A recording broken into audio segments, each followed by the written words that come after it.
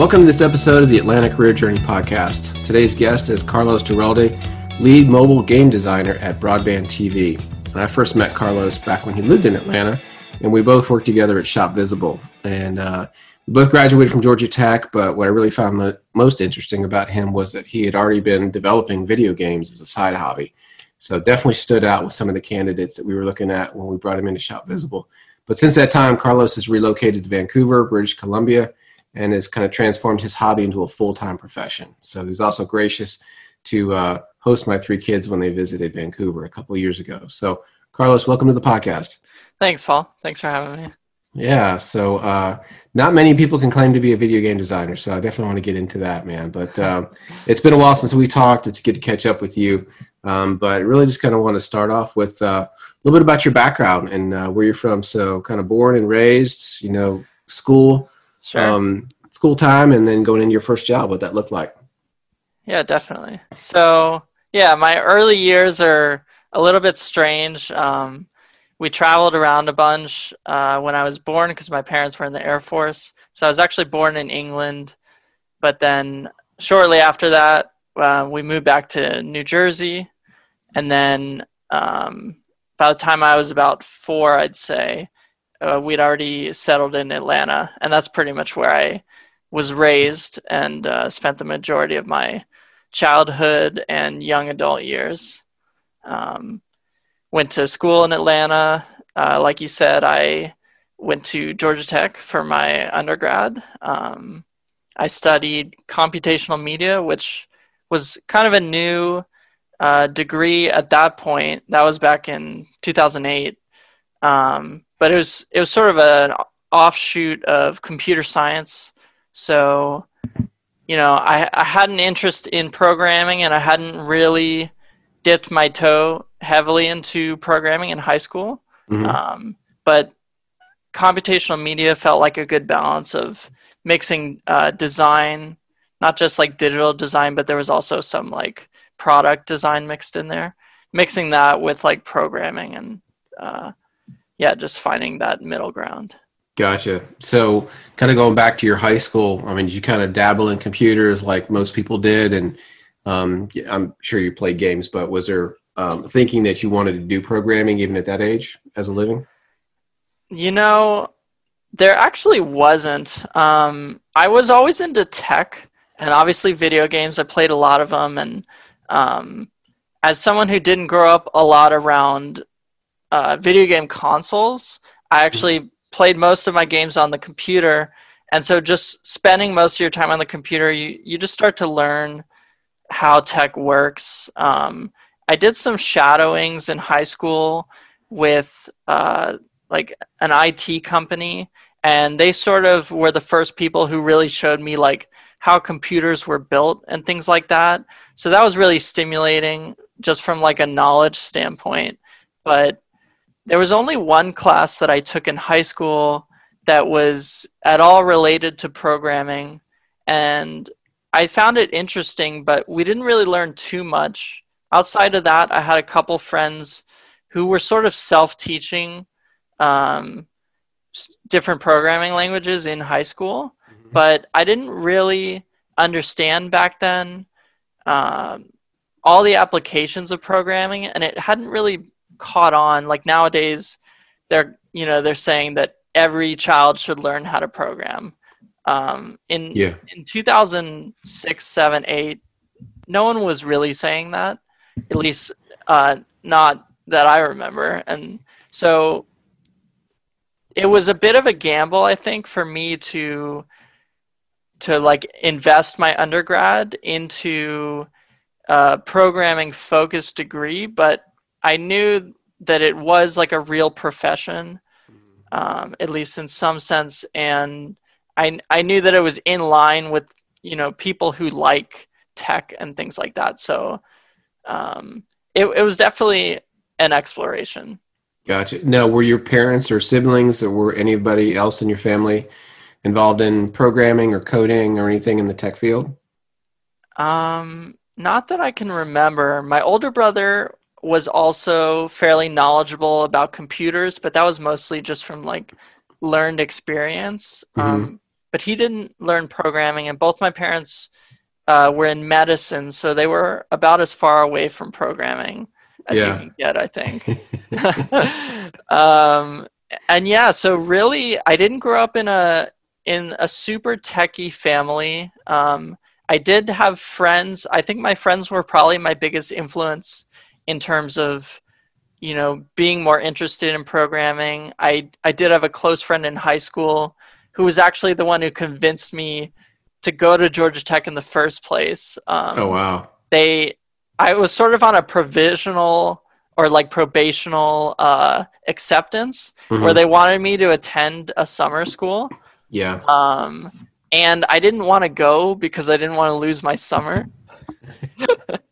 but Sounds like a typical teenager. I've done exactly, the same thing. Yep. Exactly. My friend forced me to go, thank goodness.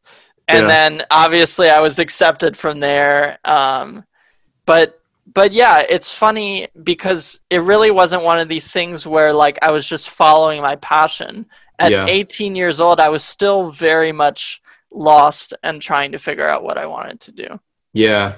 And I think that's true for a lot of teenagers, it's, you just haven't been out or seen the world, although you've lived in a couple of different places, but for the most part, growing up in Atlanta and really not seeing much outside of the city, it's hard to know what's out there. So I can definitely understand that. So you did mention computational media and it being a fairly new major at the time, because it wasn't there when I graduated. Right. So did you start out in that major when you started at Tech? And if you did, how did you kind of select that one? So, funny story. In line with me not being the most ambitious 18-year-old, I'm fairly certain that my mom selected my major for me. She didn't do it at random. I know she was pretty aware of what my interests were, but I don't recall ever putting thought into what major I wanted to go into. She sort of suggested it, and I agreed that it sounded like a good fit. Yeah.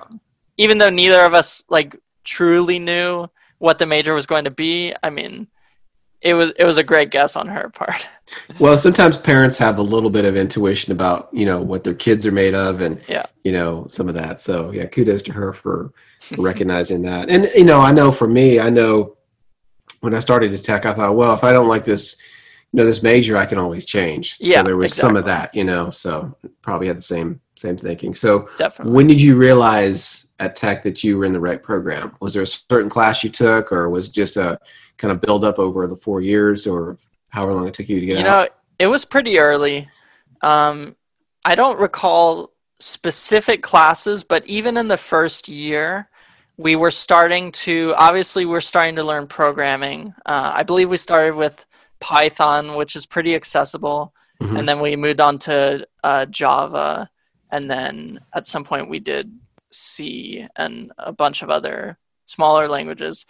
But as soon as we started like prototyping games and things like that, I was pretty hooked, because I'd never seen anyone do that before. I'd never done it myself. And the concept is pretty foreign to most people, that you can sort of think up an idea and then with like a rudimentary understanding of a programming language, you can, create a base level game in a single day, even in an hour or two. It's a foreign concept and something that maybe you don't believe until you try it for yourself. Yeah. And so, yeah, those first few experiences where I got to start prototyping either text-based games or basic like 2D games, it really made me understand that this was something that normal people could actually do. And I could start seeing like how you could go from the most basic prototypes to something more complex. Did you feel like the idea then drove the tech, or was it in reverse? If you weren't sort of like lifelong coder, did you feel like having to learn the technology first gave you that creativity, or did you always sort of have these ideas about I can do this and now I know the way to do it? For sure, I had always had the passion to create things. Before I really was involved in tech, I used to make a lot of comic books. Again, something that That's right. I didn't have a huge understanding of, but it was something that like the Sunday comics. It's something that you see and that you enjoy and that you figure out how to emulate. Writing was the same way. I would read books and then try and write my own and things like that. And it was the same way with games. I'd always loved games, but for the longest time, I'd struggled to even like paper prototype something because I just didn't understand like how to. I mean, like physically, I understood how to, but just coming up with the rules and things like that were complicated. And then when you got into the computer space, like I had no understanding of programming as a kid. But like you said, as soon as I started learning these tools, then it was a matter of understanding the actual like game design, and the tech was less of a barrier. Mm-hmm. So was there anything that you found revolutionary that you completely didn't expect, either from a coding technology or a certain class that really sort of gave you that inspiration to kind of do this long term?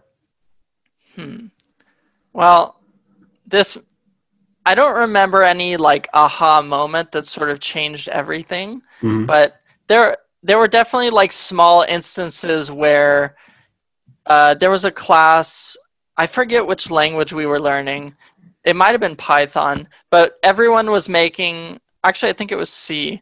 Everyone was making like very basic like side scroller games, and I was too. And it was sort of like our final project to like make a slightly bigger game and have it be like playable, and then you'd have to demo it. And I remember like demoing mine, and it was fairly on par with a bunch of the other students. And then this one kid comes up and he'd essentially somehow programmed like a 3D Doom game, like a shooter. And it was just so far beyond what I even understood was possible. Yeah. And so things like that, it made me understand that, there's so much depth to these languages that even if you understand things at a surface level, like it can go so far beyond that. But to sort of get at your bigger question, it's interesting that even after I graduated from Georgia Tech, I actually didn't really put the pieces together that a game designer was like a role that normal people could apply for and become. Yeah. When I saw there were some TV shows growing up that sort of featured the games industry and like E3 and things like that, and they would talk about these really big game designers like Peter Molyneux and Will Wright, like the guy who made The Sims. Mm-hmm. And all of these guys were very programmer heavy. And so they approached design from a very strong knowledge of computer programming and systems. And then they figured out design as they built out a lot of systems. And I didn't end up loving programming as much as I thought I would. And so I struggled to see myself in that profession because I thought that anyone who works in the games industry either has to be like a really good digital artist or they have to be a really good programmer. And I think that's what most people think about the games industry. That's my perception. Yeah, for sure. Yeah. And so having to explain game design to people is pretty funny because most people think I program all the time. And when I tell them that I don't, then they think that I'm an artist. But so what I actually do is I like to think of myself more as a systems designer, but not in the sense of like programming systems. What I do most of the time is I think about, mostly like on paper and in spreadsheets, how different systems in the game will work, how things function and like interconnect. It's basically like a massive logic framework for the game that then I can convey that to artists and programmers so that they understand the vision for the actual building of the game. And that took a couple years for me to even understand was a role after college. Yeah, I mean that's pretty complex, just alignment to really understand that and see how that works. Because you're right, I figured everyone was a coder, and then they sort of just figured out, okay, I've got this. This is kind of the current state of this industry or this game or whatever, and I know I can kind of change some of this. And you mentioned earlier, for some people that don't necessarily know, what a side crawler, game is, which is really two dimensional, right? So it's, Mario, Donkey Kong, whatever, where you're just running from left to right or right to left, and it's not moving forward or backwards as you're looking at the screen. Right. So you graduated from tech, and did you do any internships with any companies that helped kind of reinforce this or gave you any new experience? So I did. I did 2 internships. Actually, I did 3 internships during my undergrad. The first, I almost forgot about the first one. So because I'm an avid Ultimate Frisbee fan, I remember that. My mom helped me get a job with a company called Spin Ultimate in Atlanta, and they make athletic apparel mainly for Ultimate players. And so I worked with them for a while, and I was mostly doing like deliveries and stuff like that. And for a brief period, I dabbled in basically their graphic design, which was more or less people sending them like ideas for images that they want printed on apparel, and then you sort of have to tweak and clean them up. And so I learned Illustrator a bit for that job, but I didn't fall in love with it. So that was a fun summer thing, though. And then I think at the end of my junior year, I actually got an internship with Nickelodeon in Burbank. Yeah. And I was doing IT for them, basically. So it wasn't really games focused at all, but I've always kind of prioritized interesting people and companies somewhat over like the specific role. At least back then I did. Yeah. And Nickelodeon was really interesting. They treat their interns very well, and they gave us a lot of opportunities to shadow different people. I actually got to sit in on some dailies with Butch Hartman, who's the creator of Fairly Odd Parents, and just see how people like that think and work. That was really interesting. But again, it didn't really push me in a career direction specifically. And then basically at the end of my senior year, I did a pretty long internship. I think it was about 8 months with Adult Swim Games, which is, right across the street from Georgia Tech. And I was doing games QA for them. So that was kind of my first games job. And that was really interesting because I basically just QA'd their entire library of web and mobile games.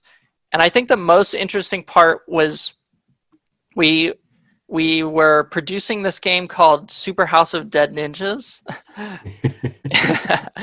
And the developers, I can't remember where they were based, but essentially they would call in like every other day, and they would ask about like how the builds were looking and basically how the game was looking and playing. And I would write up QA notes and play through the game, hundreds of times to give them good notes. So these developers were offshore? Yeah, they were offshore for sure. So they code it, at night Atlanta time. Then you get the new code, whatever branch they put it in that you could test it in. You spent the day kind of dissecting whatever they built the previous night. Exactly. Very cool. And that was really eye-opening because, with a lot of these games, I wasn't really aware, because Adult Swim Games was mostly a producer, so we like made sure the game got shipped and promoted, but we weren't really building games. And this was the first time that I was able to interact with someone who was actually in the process of building a game. Mm-hmm. And sometimes they would post things like mock-ups of enemies that they were like doing the art for and things like that, building levels. And I would actually get to see like how this game was being made step by step. And that was huge for me. Yeah. I mean, I remember you talking about that, and I had kind of forgotten about some of the experiences, but that was, I think, probably top 5 internships of all time that I've heard so far. Because I mean, what I could just hear you telling your friends. Let me get it straight. You get paid to play games all day. Is that right? Yeah, that's pretty much it. Yeah, take notes, but try to break it. Yeah, it's pretty good. Exactly. Yeah. That's cool. So you come out of tech. Not really interested in doing Nickelodeon, going back to LA and doing that route, or Adult Swim. What did you wind up doing? Yeah, so unfortunately, Adult Swim just really wasn't in a hiring phase at that point, and so it wasn't even an option for me to stay on their team. Yeah. And so, I graduated the summer of 2012, and then I was trying to figure out what to do. And again, it didn't really occur to me that I could work in video games. At that point, the games industry in Atlanta was not huge. There was maybe 1 or 2 companies, but they were kind of established, and I didn't have any experience really, unless you count Games QA. And so I sort of drifted towards film because I'd always been a big fan of film. I'd taken a bunch of film courses. I even did a study abroad for film at Tech. Yep. And I knew that there was film stuff going on in Atlanta. It was already at the point where Georgia was offering big subsidies to film crews to come film here. And so basically all of the filming was kind of shifting from Hollywood to Atlanta and, outside the perimeter of Georgia. Mm-hmm. And so I went around and interviewed a bunch of editors because I liked video editing and I wanted to see sort of what that space was like. And there weren't really a lot of hirings at all. All of the editors were like 55 years old and planned to keep editing for the next 20 years. And so then I started being an extra in films and TV shows to try and meet people considering working on a film crew. Mm-hmm. And I saw how film crews worked, and it was, pretty brutal, long hours. And at that point in time, I wasn't really seeing that as something that I wanted to do. And so I was pretty lost. I knew that I still liked tech. And obviously I'd done QA before. Mm-hmm. And so I started looking at QA roles, and that's kind of when I fell into Shop Visible. Yep. Because you came in to kind of help shore up the formalized QA testing, and I know that you were there for a year. About a year and a half. Yeah, year and a half. And so we were an e-commerce company, so we had a platform that brick and mortar companies could augment their in-person sales with selling online. Small to medium companies, a couple of bigger ones, but really a lot of them are just learning the space. And we had kind of a niche with that smaller group, but a really good group of people. It was a small, kind of fast-paced environment. We had a pretty sharp CTO, and he would come up with ideas at 3 a.m. and we'd roll it out the next day. And it was exactly. It was definitely an interesting time. Were there elements that you took from Shop Visible that you're still using today, or is this kind of sort of like the end of your QA world? Well, one thing I'll say is that you made a great first impression, and you continue to make a good impression my entire time there. I was very impressed with how much you sort of took like ownership and pride of the team that worked under you, including me. Mm-hmm. It always felt like whenever there was some sort of like conflict or things like that, that you were always at bat for us, and that was just a really good feeling, because I've learned, obviously that was my first full-time role, and it's easy to assume that your boss is always going to stand up for you like that, but I've had other jobs where it's certainly not the case. Yeah. And it makes me appreciate that a lot more. Well, that's very kind. I appreciate that. And to your point, I've had jobs like that where people didn't always back you, or there was some political world. And I hated being in that situation. So if I felt like I could control that, or at least, just build that camaraderie, that it just made things a better place to be, Yeah, that's awesome. Well, cool, man. So yeah, you leave Shop Visible, and then I think, because I can't remember.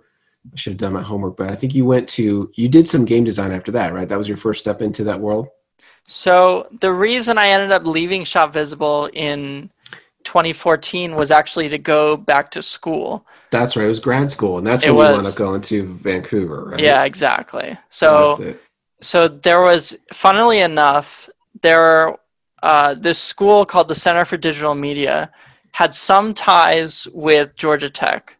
I'm not sure how, but they sent out an email to Tech alumni, which I still received, and they were having a seminar to talk about the school, and I'm sure it mentioned game design in the email. And so I went to the talk and I listened to them, and I was really taken aback, because it was kind of exactly what I'd been looking for the past couple months. Mm-hmm. And so I just kind of took the leap. I moved out to Vancouver. It was about a 1.5 year program. Really, the first year was just like intense project focused work, team-based projects, and a lot of it allowed me to do game design specifically. And then the last 6 months roughly were sort of a mandatory work/internship. And so I did the Center for Digital Media. It was essentially exactly what I'd been looking for, because it gave me the opportunity to work on small teams with other people that were really driven to make games. And it allowed me to focus on figuring out game design and exactly what that meant and how that worked, while having other people that excelled in complementary talents like art and programming and things like that. That's cool. Yeah, what a great experience to sort of be around kind of like-minded people and really feed off of each other. Exactly. Yeah. And so then at the tail end of that experience, I did an internship at Rainmaker, which was actually, so we had a connection with Rainmaker because we did a game project for them. It was called like a second screen experience. Mm-hmm. We essentially designed a prototype for a playable card game. You could actually play it online versus other people. And it was created to integrate into a TV show they were developing, so that as the show is playing, it was like a cartoon for kids. As the show's playing, there would be something on screen that you can scan, and then you would get new cards, and then you could play in different battles in the game that matched the different episodes in the TV show. Oh, that's pretty wild. Had that been done before, or was that kind of a new concept? It was pretty new as far as I know.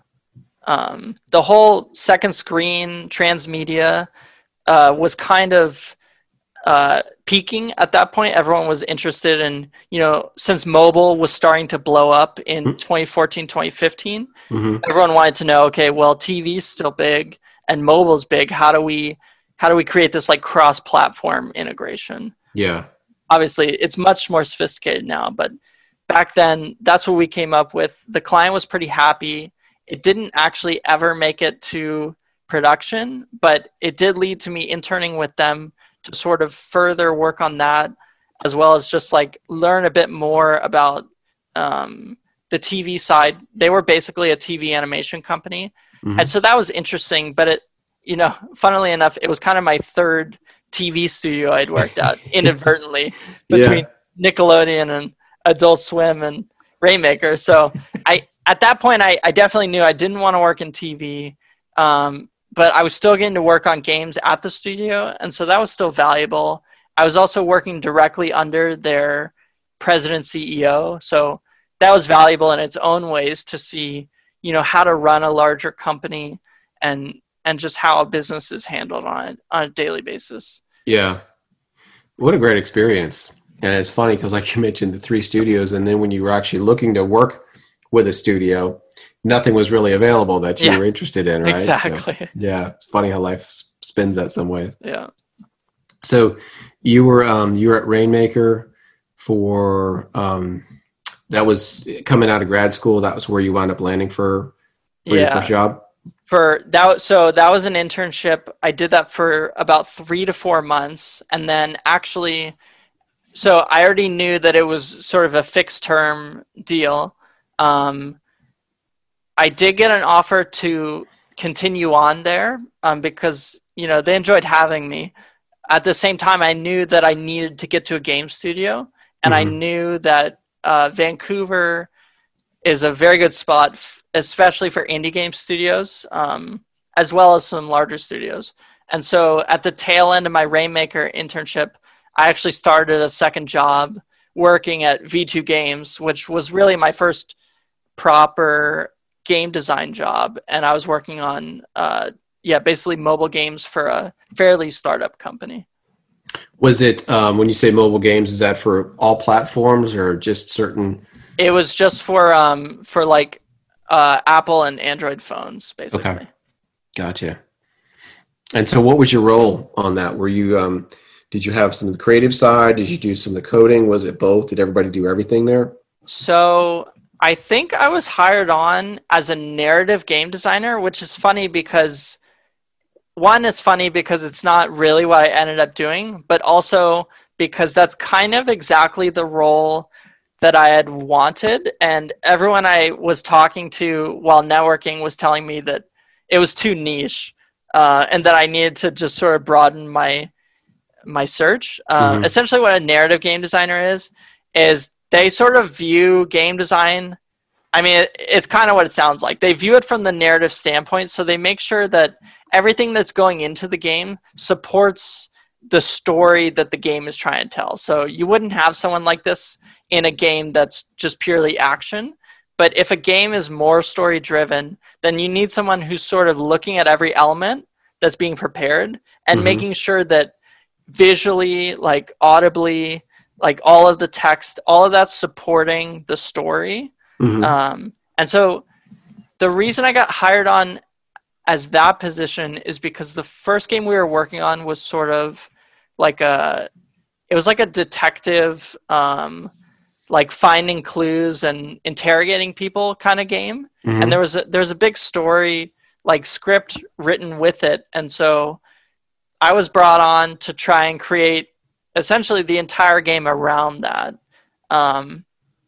It did lead to me getting into some game engines, doing a bit of programming, although we were working in this engine called Unity, and I'm pretty sure we found some tools that were like fairly distanced from programming in that it's basically like visual programming. So you can sort of like create nodes and like create like graphs on screen, and then that creates the logic that normally you would program to do all of that. There's sort of like an overhead built in that sort of simplifies the process.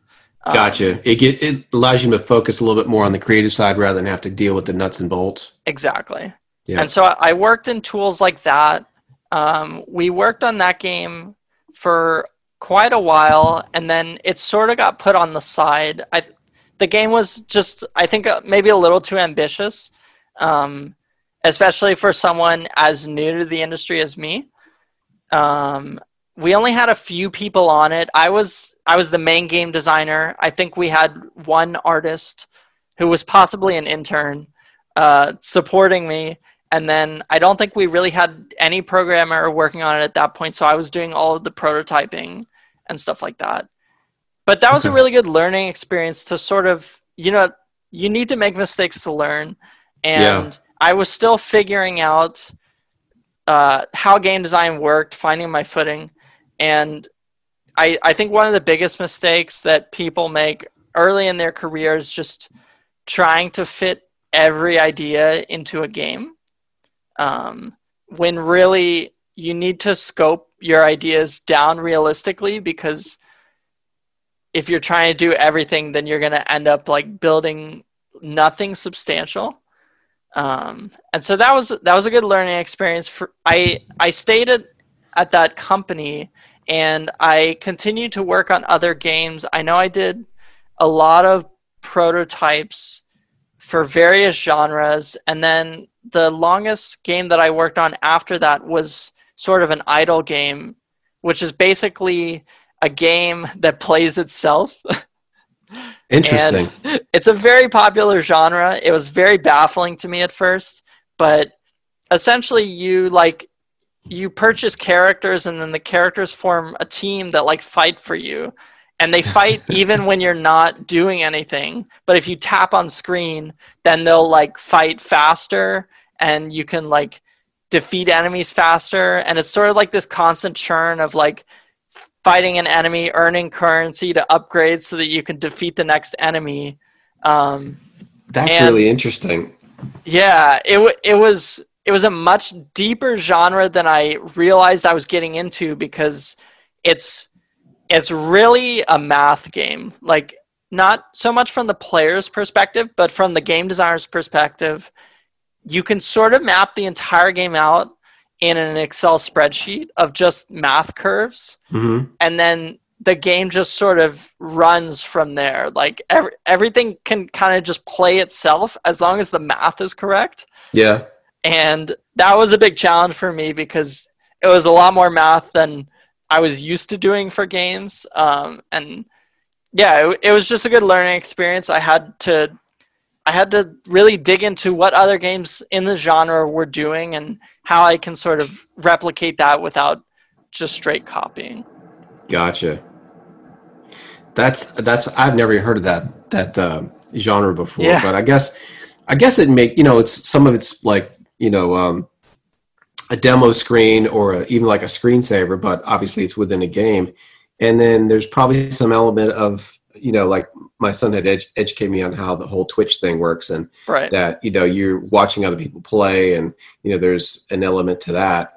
But that's kind of cool that you can actually then, it's almost like you're on the sidelines, but if you want to jump in and make, I'm going to put a sports analogy, but you want to make that quarterback throw farther, or, call some audible or something, you can tweak how the game would normally be playing with you controlling some of that. That's pretty cool. Yeah. So exactly what you said. The thing is, for people who are just, I guess, obsessed might be the right word, obsessed with video games like I am, they kind of just want to surround themselves with games all the time. And so one thing I learned, especially from this first full-time job in game design, is that mobile games are treated very differently from, Xbox games or computer games. Yeah. With mobile games, people are generally playing them when they're on the go. So sometimes they're on the train, or sometimes they're walking down the street. Oftentimes they're only holding their phone with one hand, probably because they're holding something else in their other hand. Mm-hmm. And so the games need to cater to A, people who can only play with one hand, and B, people who don't have a lot of time, because maybe you're only on the train for 8 minutes. Yeah. And so you just need these quick bursts of gameplay. And if you're not in a good spot where you can really play the game, then it helps that the game can play itself and you can sort of just be an observer. That's actually really, Really interesting, because you're right. You can't really immerse yourself because the environment's so different. If you're sitting in your living room, you can pretty much control that. But on Right. a train, sometimes you have a seat. You can actually use both hands. Other times you're standing and you got to hold a rail with one. Or Right. yeah, that's pretty interesting. Do you have a preference between platforms, or they all have their own uniqueness that you find interesting?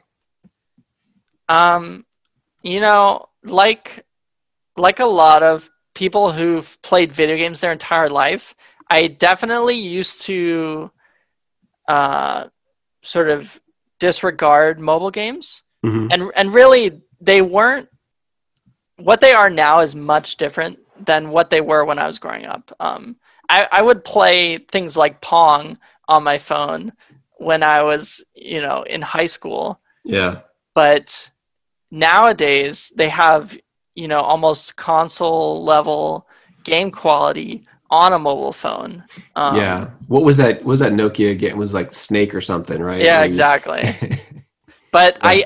I definitely have a preference towards computer games just from all of my childhood being Mhm. focused around that. Yeah. And there's so much more control that you have when you're at your computer, and not only can you play the game with a full mouse and keyboard, but you can also download mods and things like that to adapt the game, all that stuff. Hmm. But at the same time, I've definitely found good space to fit mobile games like into my daily life.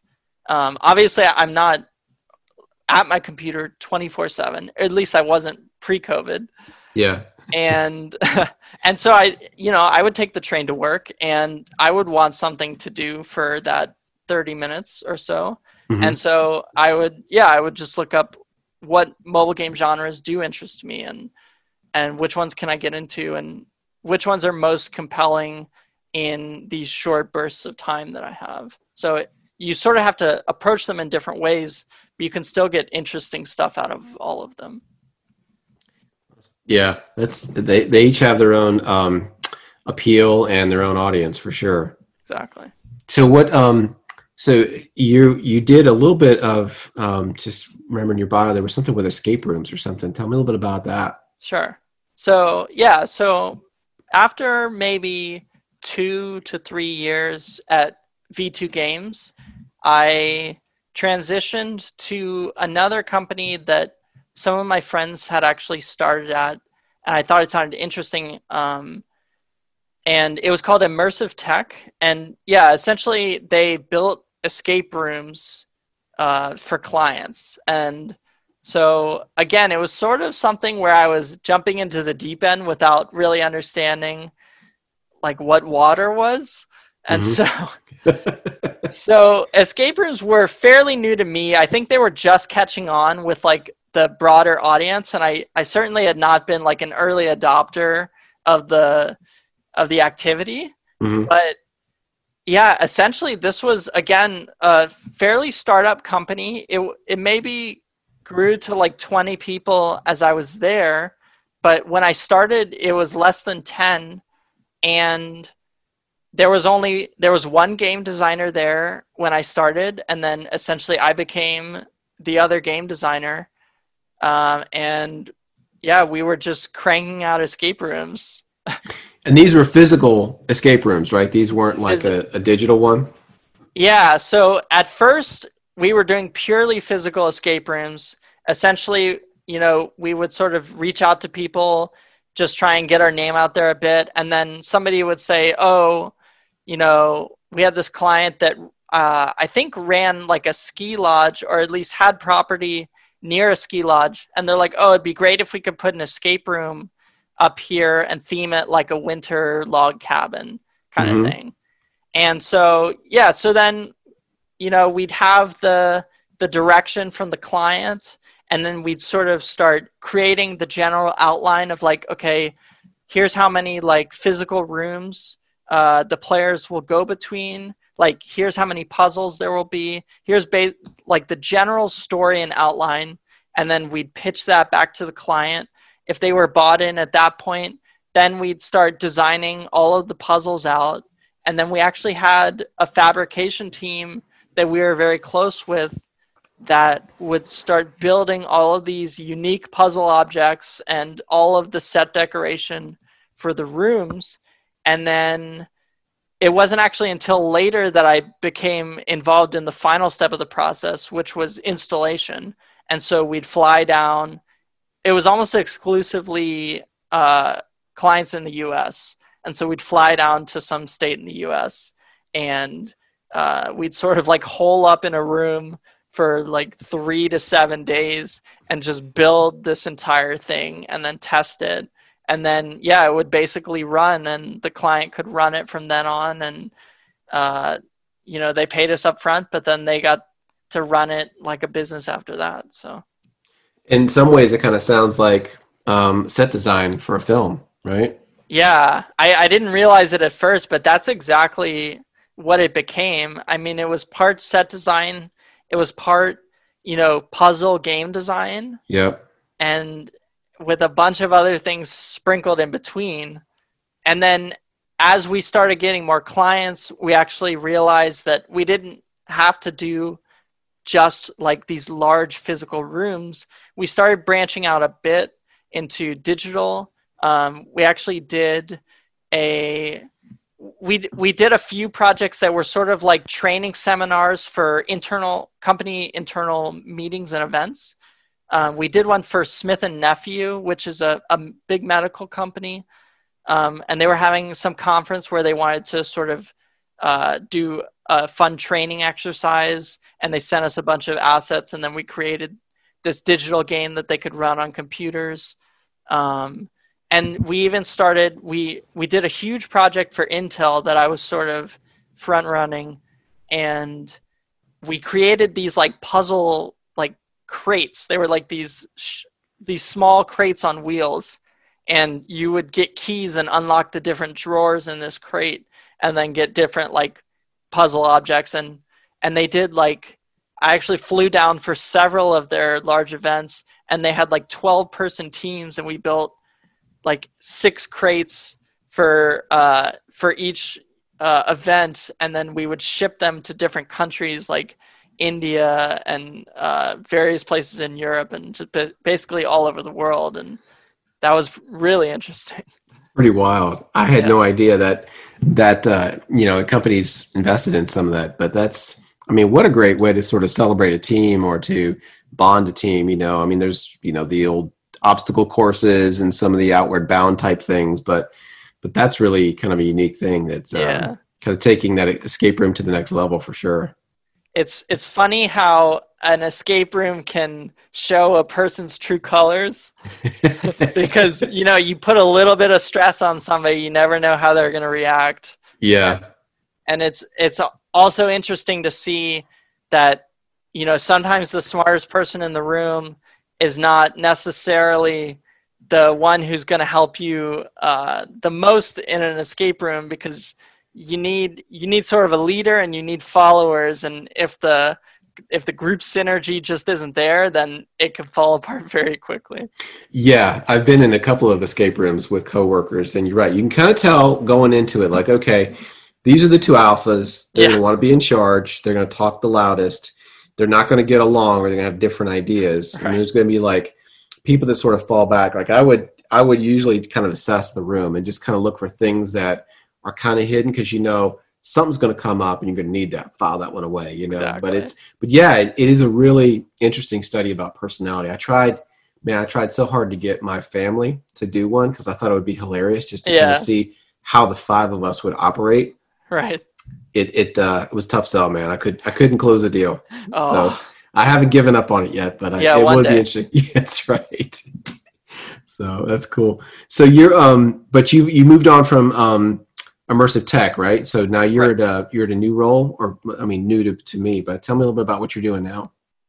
Sure. So from immersive tech, I ended up getting an offer to be a lead game designer at BVTV. So essentially, BVTV is a large media company in Vancouver.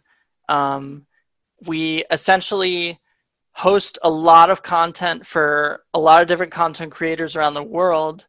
And the company as a whole supports, like social influencers on different channels like YouTube and TikTok and Instagram and all those things. And they work with those creators to figure out how to maximize their content, their audience, and all of that stuff. Mm-hmm. And I work on basically a smaller team within the company. The company itself is, I think, over 200 people. But my team is around 6 people. And we're called BVTV Interactive. Mm-hmm. And essentially, we create mobile games for social influencers and specifically YouTubers right now. And so we reach out to people who have strong brands and strong audiences that we think would be a good fit for a game. And essentially we pitch them different game ideas that we think are in line with their channel and who they are as a person. And then some of them respond positively. And then we start building a game for them that's sort of tailored to their image and will like promote their channel and connect well with their audience.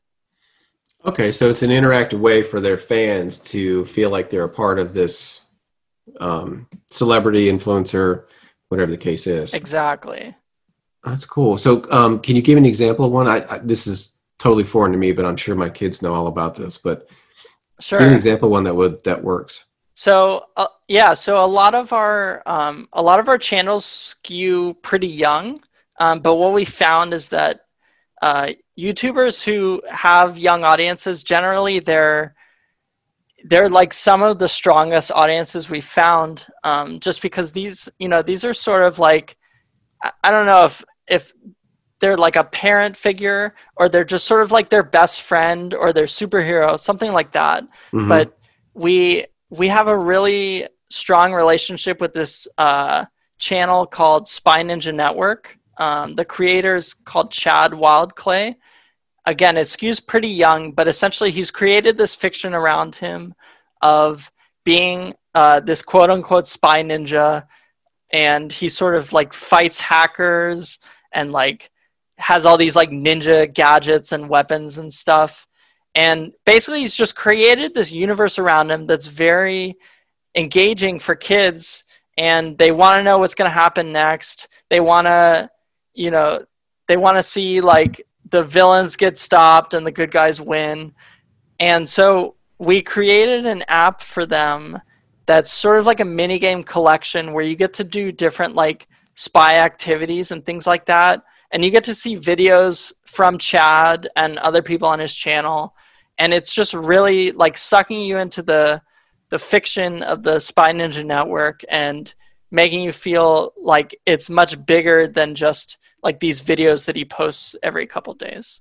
So it gives you more of an immersion rather than just being kind of on the sidelines watching a video waiting for the next one to post. Yeah. And it's tough for YouTubers because, it's not quite like Twitch, where on Twitch, you can get sort of instant feedback or validation. You can write a comment to somebody streaming and they can reply to you in real time. And then you feel like, wow, they actually like saw me or they know me.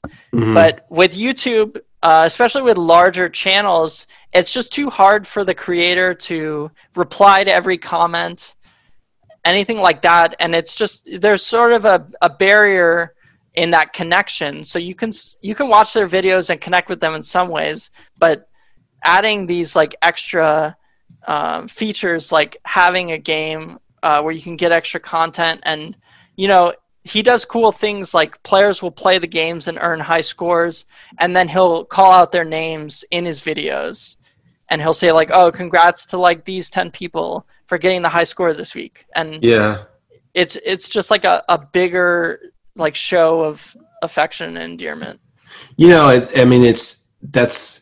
That's a familiar concept, because I remember hearing like some of these stand-up comedians that got TV shows, and they talk like, Seinfeld's an obvious one, right? So, yep. He was a stand-up comedian, and what he would say, and others have said the same thing, is that when I'm on stage, I know right away if a joke nails, yep. kills, and you get the immediate feedback, whereas if you're doing a TV show, you put it together, and, if the staff or the cast or the crew laughs, you kind of get that, but you don't really know what the global audience is really going to respond to until Right. much later, or if ever, right? So that's a similar feel. I imagine that the more instant feedback is probably a bigger rush, but also a validation of what you're doing is good, right? For sure. Yeah. And I think that's why Twitch has done so well. And we, as a company, and even in my smaller team, we have started connections with, people on a lot of different platforms, including Twitch, because we understand that with that instant feedback, you have the potential to have like the most engaged and committed audience. Mm-hmm. Yeah, Twitch itself it took me a while to get my head around that, because I just found it fascinating that you'd have a global audience that would come on and watch somebody play a game, Right. interact with them, and then also even make donations, to Yeah. this player. And, I'm equating, like, certainly aging myself. I'm 55, so I grew up in the 80s with console video games. Hmm. And the thought of going into like an arcade and then not just putting a quarter on the glass saying, I got the next game once you're done, but to pay this dude to keep playing so I could watch and get to the next level. It was so foreign to me, Yeah. but it is a different type of interaction. And I could see where fans, that have like, oh, so-and-so that's, great at whatever the game is, called me out, or he recognizes me, or you feel like there's some connection there. I think that's a whole different appeal. Yeah, I think if you polled like even Gen Y, but Gen Z and just much younger people, they would identify a lot closer with these like online and esports celebrities than they would with anyone in Hollywood. Yeah, I can see that. I mean, that you certainly spend more of your time doing that. Yeah. And That's so it. I think like to them, like the next Fortnite world champion is a bigger deal than Brad Pitt, and it's someone that they would want to spend money to interact with. And that brings up a good point too, because for 5 months now we've pretty much been shut down with COVID, Right. and so there's been no film industry happening here in Atlanta or in California, but yet the esports has continued to move on, and all the other online games. I mean, so I'd be curious to see, a year or two from now, where people that have spent more time doing things online, if that's gained a bigger and more loyal following than they've ever had before. Yeah, it's interesting that you bring that up. In the games industry as a whole, especially like at my company, obviously like every other company, we're sort of assessing like, okay, what is like purely remote work going to mean for the company and stuff like that, Mm-hmm. and what's it going to mean for our audience. Gaming as a whole, I think, has actually seen positive results in that a lot of people are spending a lot of time at home and in front of a screen, and they're consuming more content than ever before. And there have been adverse effects in that, advertisements are not necessarily worth as much as they were before. Mm-hmm. But at the same time, the audience is growing, and there's different ways that you can take advantage of that. But it's interesting in esports because they have this extra detail of these physical tournaments, which essentially mimic real sports in that you can buy tickets and go view them. I've actually been to a League of Legends North American finals tournament Really? that was hosted in Vancouver. Yeah, I went to a stadium and I watched the match, and you can see the players on stage. And so that kind of thing is really, to me, invaluable to esports because you have a chance occasionally to meet these people in person, and that has been removed from the current landscape of esports, and I do think that people feel that. So I don't think that esports is actually unaffected right now. I never would have thought about that. But yeah, I mean, if that is definitely an appeal, and where you've got a player that's accessible, and Right. That you would normally see, LeBron wouldn't be accessible to the general public. Right. But a lot of these other, they're celebrities, people know them and they recognize them, but they they can interact better with the fans. I never would have thought that would have been a big appeal to it. But yeah, I can see where. Yeah, for sure. That's pretty wild. Well, last question for you, man. Then I'll let you go. So I asked this question of all these guests. What advice would you give to a younger you? And this could be really anything from while you were in school to, starting in a job or any other things with work-life balance or whatever. But what sort of advice do you think back on your career? And obviously you've got a long way to go, but just thinking back, what jumps out? Definitely. So I'll start with some basic advice for someone who's kind of lost, like I was at the end of high school, and then some advice for somebody who starts getting into the games industry. So to start out, I think what really helped me figure out that I wanted to be in games and work in game design is I really just thought about what do I enjoy doing with my life in general. What do I do as a hobby? What do I do when I want to relax? And so for me, video games had always been sort of that thing that not only was like a relaxation tool, but it was something that I liked to think critically about. I liked to talk about. I liked to watch TV shows and read articles about. And so it's still kind of a mystery how it took me so long to figure it out. But really, like, once I realized that video games had been such a big part of my life and not because I had intentionally like steered it in that direction, it just naturally was, then I understood that, if there was like one job working in video games, then like I needed to have it. Mm-hmm. And so from there, once I did find myself approaching game design jobs, here's basically the advice that I would have given myself in terms of like, how do I better prepare myself for these jobs? And like, maybe I don't necessarily have any experience yet. So what do I do? And so basically my advice is first, you just need to start making games. And I know that sounds hard, but it actually gets easier every year, I think. There's a lot of good tools that you can download purely for free. I mentioned Unity earlier, but Unity is basically a free game engine that's widely supported and used for mostly 3D, but also some 2D games. Unreal Engine is another big one for 3D games.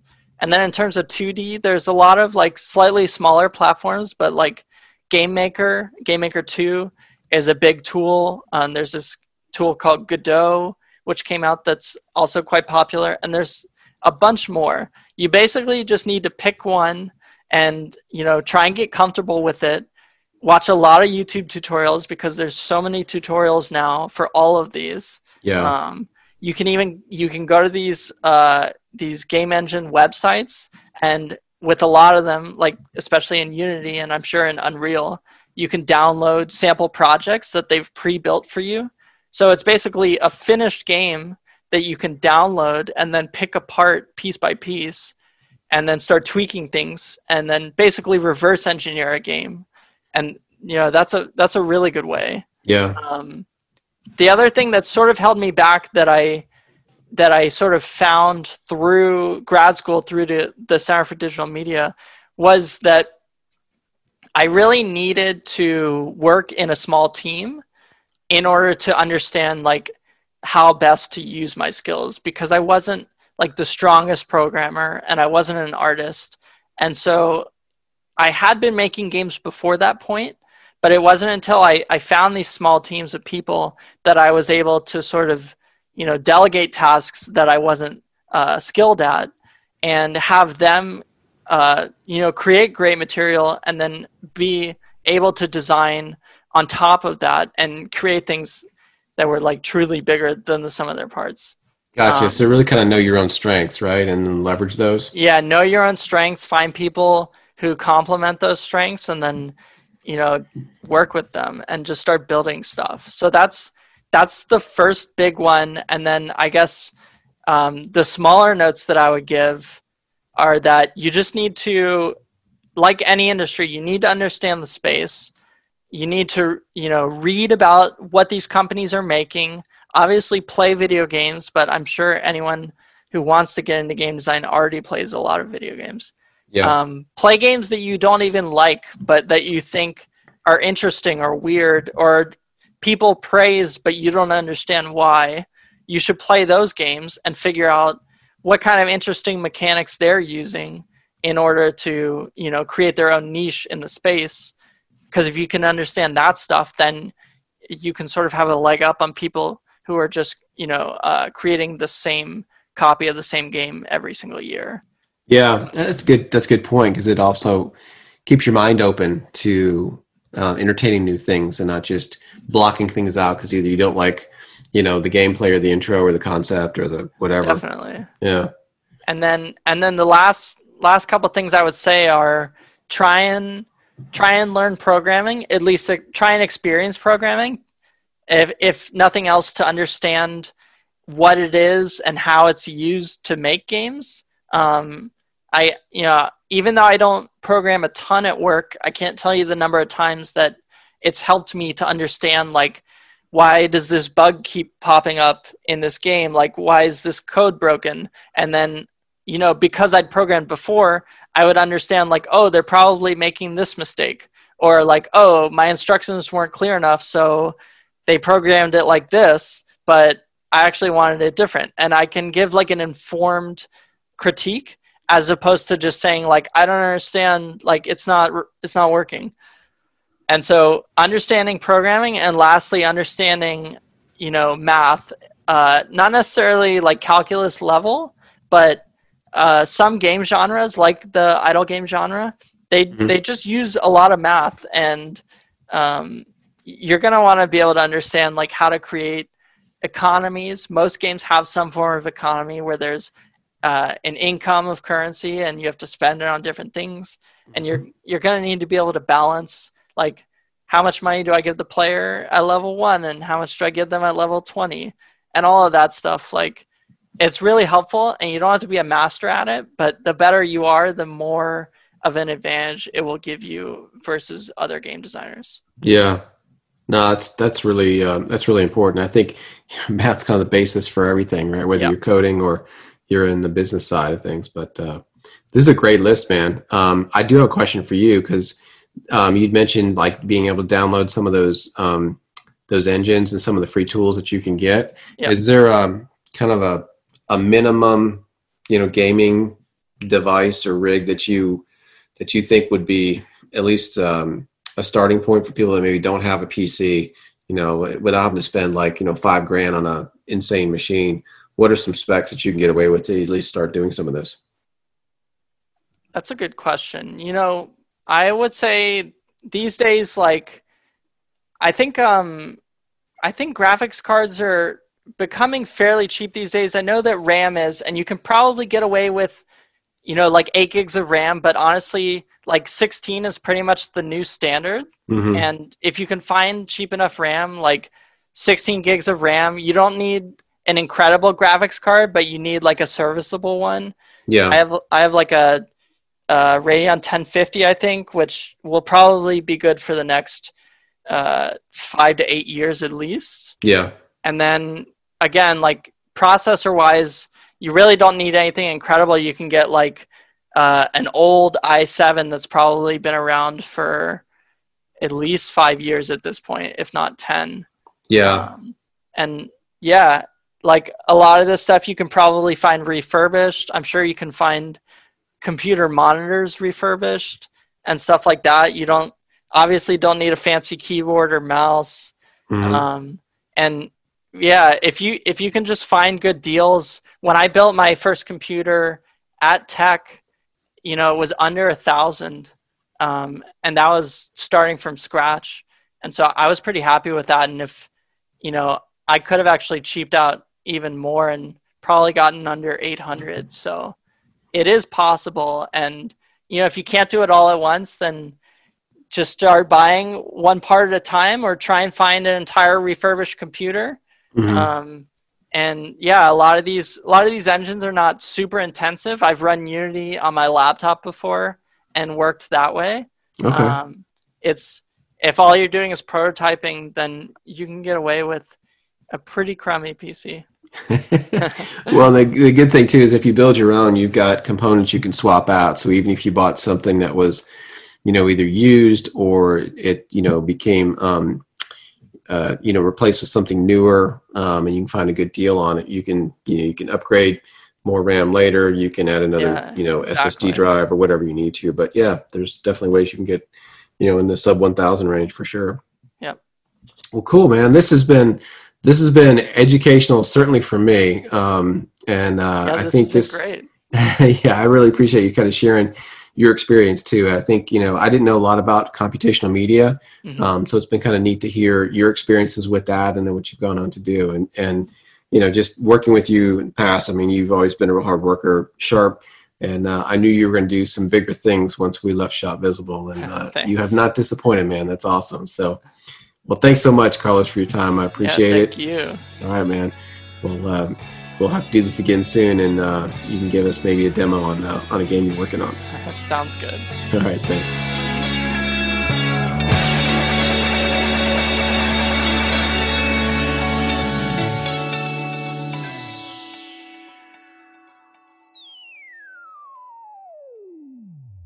This podcast is a part of the C-Suite Radio Network. For more top business podcasts, visit c-suiteradio.com.